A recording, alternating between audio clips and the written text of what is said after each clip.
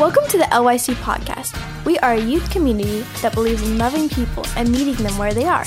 Our desire is that through this message, God's love for you is confirmed, your hope in Jesus is renewed, and your faith is awakened. I want to read the scripture, 1 Corinthians chapter 9, verse 27. It says this, the Apostle Paul's writing, and he says, "But I discipline my body and bring it into subjection, lest when I've preached to others, I myself should become disqualified." Let me read that again. Paul, he writes, he goes, "But I discipline." Someone say discipline. Have you ever tried to be disciplined before? Anybody show hands? You ever tried to be?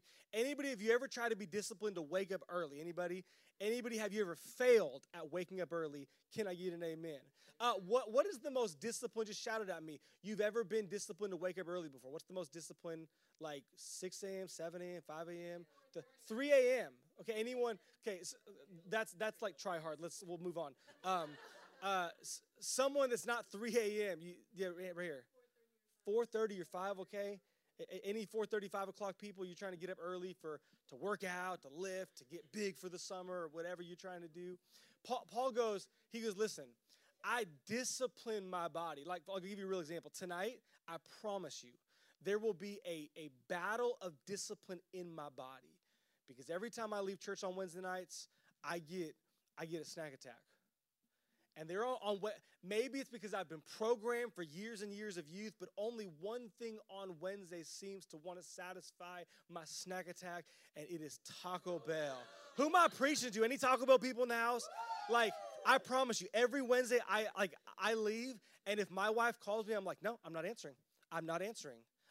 Get behind me, Satan. I'm not answering my wife's call, because every Wednesday she's calling me. Calm down. Just let me get to the point. She's calling me, and she's like, yo, you want to swing by Taco Bell? And she already knows the answer is yes. I kid you not. A couple Wednesdays ago, I was in the drive-thru, and it was like 9:30 at night, and I told the lady at the window, I said, hey, you should be ashamed of yourself. And she said, what? And I said, yeah, I'm about to eat this food you're going to serve me, and I'm going to feel sick in like 30 minutes. This is your fault, not mine. She laughed and thought it was funny, thankfully, because that would have been offensive if it wasn't. But Paul goes, I discipline my body. I tell my body what to do. I don't let my body tell me what to do.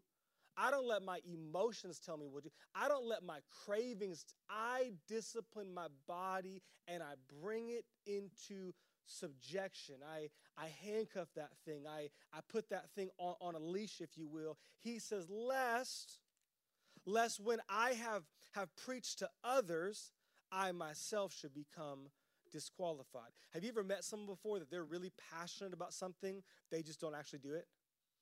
Do you know the person that's passionate about health food, and then they with me at Taco Bell? You know what I'm talking about? They're low key judging you at lunchtime because you're eating cafeteria food and they got their organic free range meal, and then you see them at McDonald's, you're like, hypocrite! You were preaching health and now you're eating hell. Like this is not okay.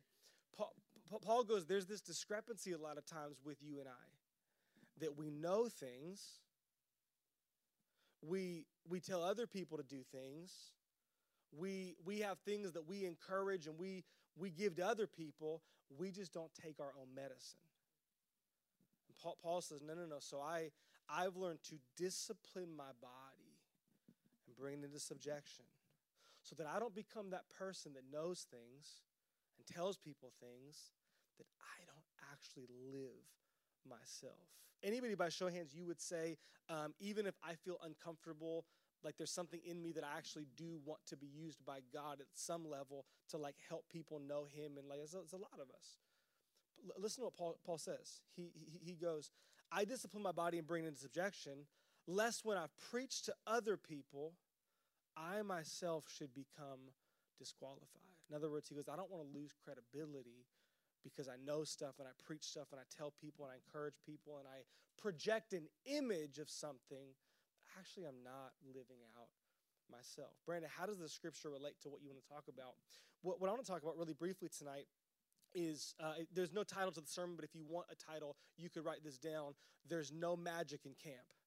If I had a title, that would be my title. There's no magic in camp.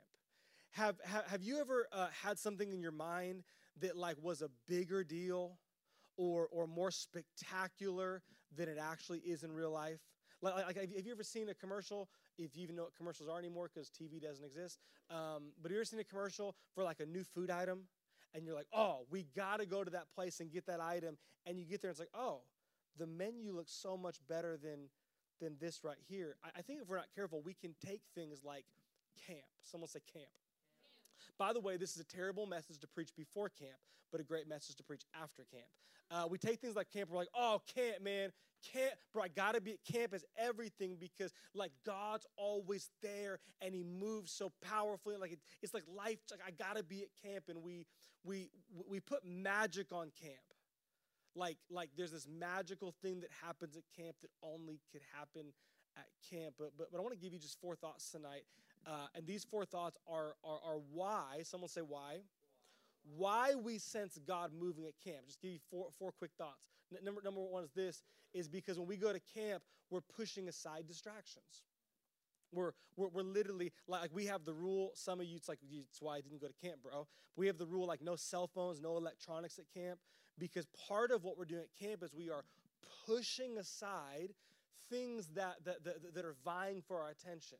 We're pushing aside distractions that take our focus off of him. Number 2, you can put this down. The second reason that camp works is because we're opening God's word and we're praying and praising with intentionality.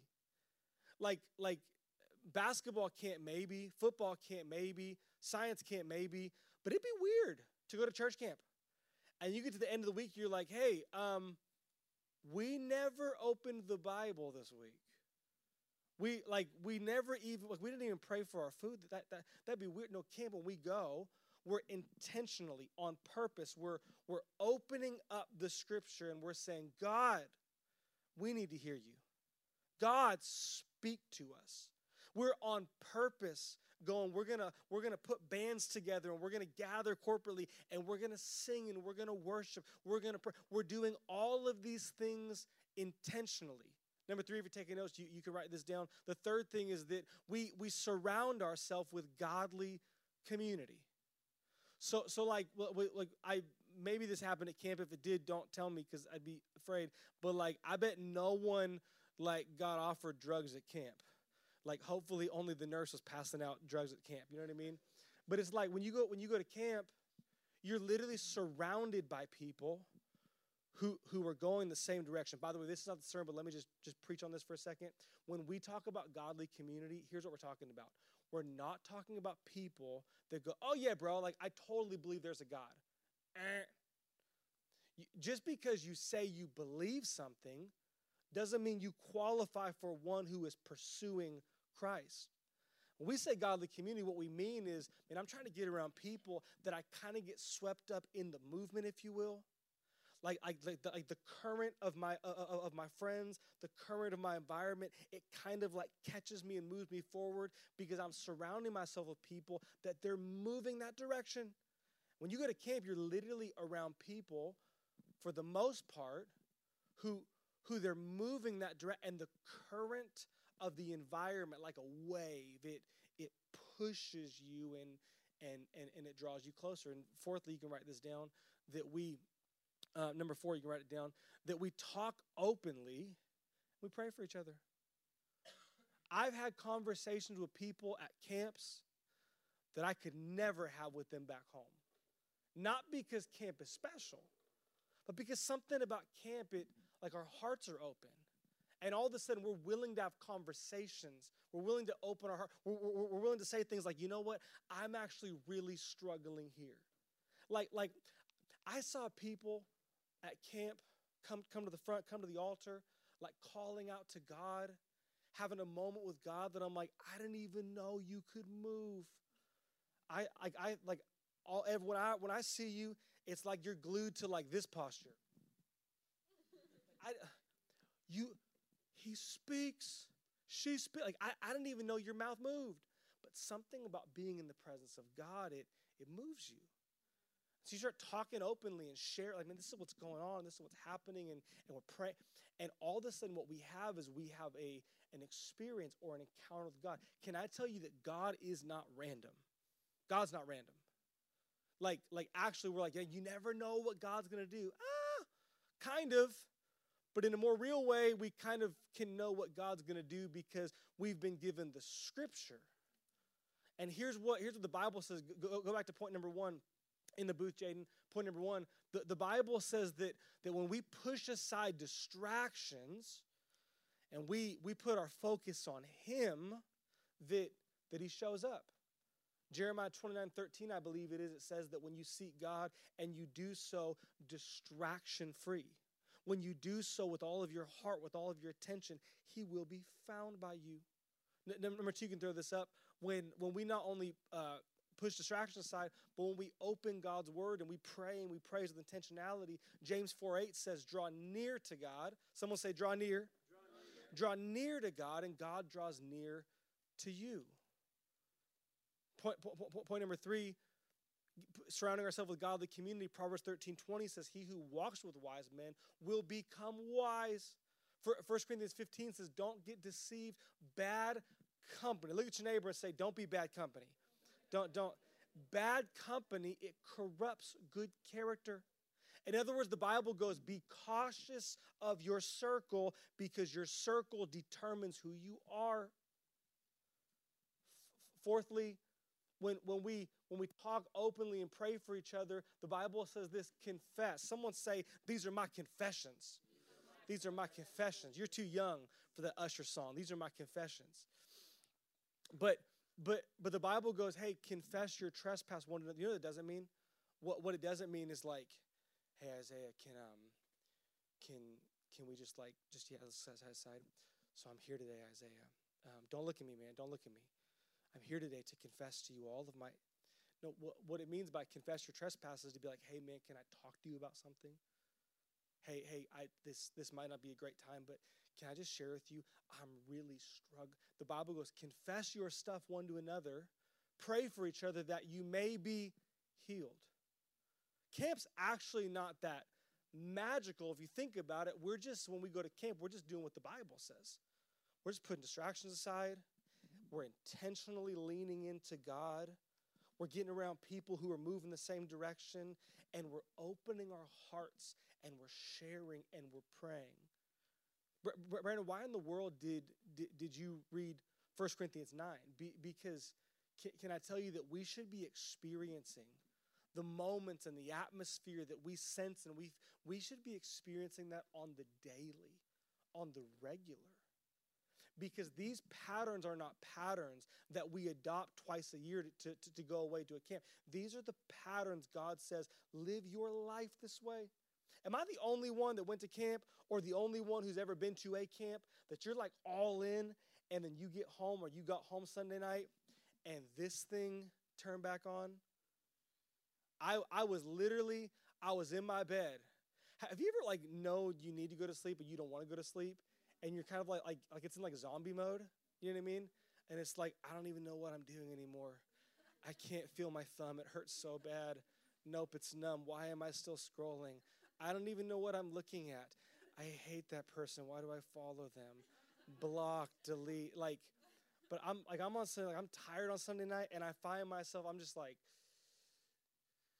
and it occurs to me, what are you doing, bro? How do you go from moments of focus and it's like, all right, camp's done, cool, right back into zombie mode where I let my cell phone and I let my world just distract me.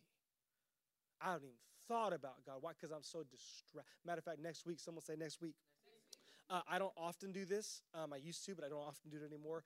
I'm telling you, you cannot miss church the next 4 weeks. I'm going to preach 4 sermons, a series that I'm going to call Distracted, and I'm going to talk about the power of distraction and how it's killing us and how we get, you got to be here. But we get so distracted. Paul goes, hey, guys, we all know these things. We could all probably encourage other people on these things. so that we don't become the people that know these things and encourage other people, but we're disqualified. We should discipline our bodies. We should say, God, my life needs a measure of discipline. And rather than just giving into the craving of distraction, God, I need to be disciplined to push aside distraction more regularly. Rather than just when it's convenient, God, I need to be more intentional to daily, weekly, regularly open your word and read and pray. God, rather than just allowing my surroundings to consume me and my friends to choose me, God, I need to actually choose the right friends and the right people so that my environment consumes me and moves me in the right direction. Can I say your environment currently is consuming and moving you? The only question is, what direction are you being moved in? God, I need to be more intentional to get around the right people. And God, it's awkward. But I need to get better at opening my mouth and talking. I need to get better at opening my mouth and being vulnerable. Can I just be honest? I'm having like the worst day ever. I was talking to a friend today, and have you ever realized there's things that we just say because it's just normal to say? And so he calls me, and he always calls, and he always goes, "Hey, bud." And every time he answers, I'm like, "I'm not your buddy, bro. I'm actually older than you. Like, don't, like, hey, bud." I'm like, "Hey, man, what's going on? How you, bro, I'm doing good. Family's good." And he was joking, but I said, "How are you doing?" He goes, "Terrible. Life is the worst, and I'm thinking about committing crimes." And I started laughing because I'm like you're just being dumb, but we just get like, "How are you doing?" Good. Everything's good. And we're often not honest. When's the last time someone's like, "Hey, how you doing?" And you went, "Honestly, I'm not well. Honestly, I'm maybe in one of the most difficult seasons of my life." I texted a friend recently. I said, "Hey, I don't need you to tell me what to do because I'm a pastor and I kind of already know the right answers. I just need you to encourage me that I should not give up and keep going." Because sometimes it's not about knowing the right answers. It's about, I just need encouragement. I need someone to come around me and lift my arm. When's the last time you were honest with someone? When's the last time you said, "Hey, will you just pray for me?" There is power pushing aside distraction. There's power in being intentional to lean into God. There's power about getting around the right people. There's power in honestly saying, "I need help. I need encouragement. Pray for me," and actually praying for one another. And can I say, none of this stuff happens automatically, because nothing in us, including myself, nothing in me wants to do these things all the time. That's why Paul goes, "I discipline my body." I don't let my body tell me what to do. I tell my body, "No, we're going to serve God. We're going to honor God." I discipline my body so that I don't. We hope you've been inspired by this word. To help awaken your faith on a regular basis, subscribe now so you can be alerted when we have a new message. Thank you so much for listening.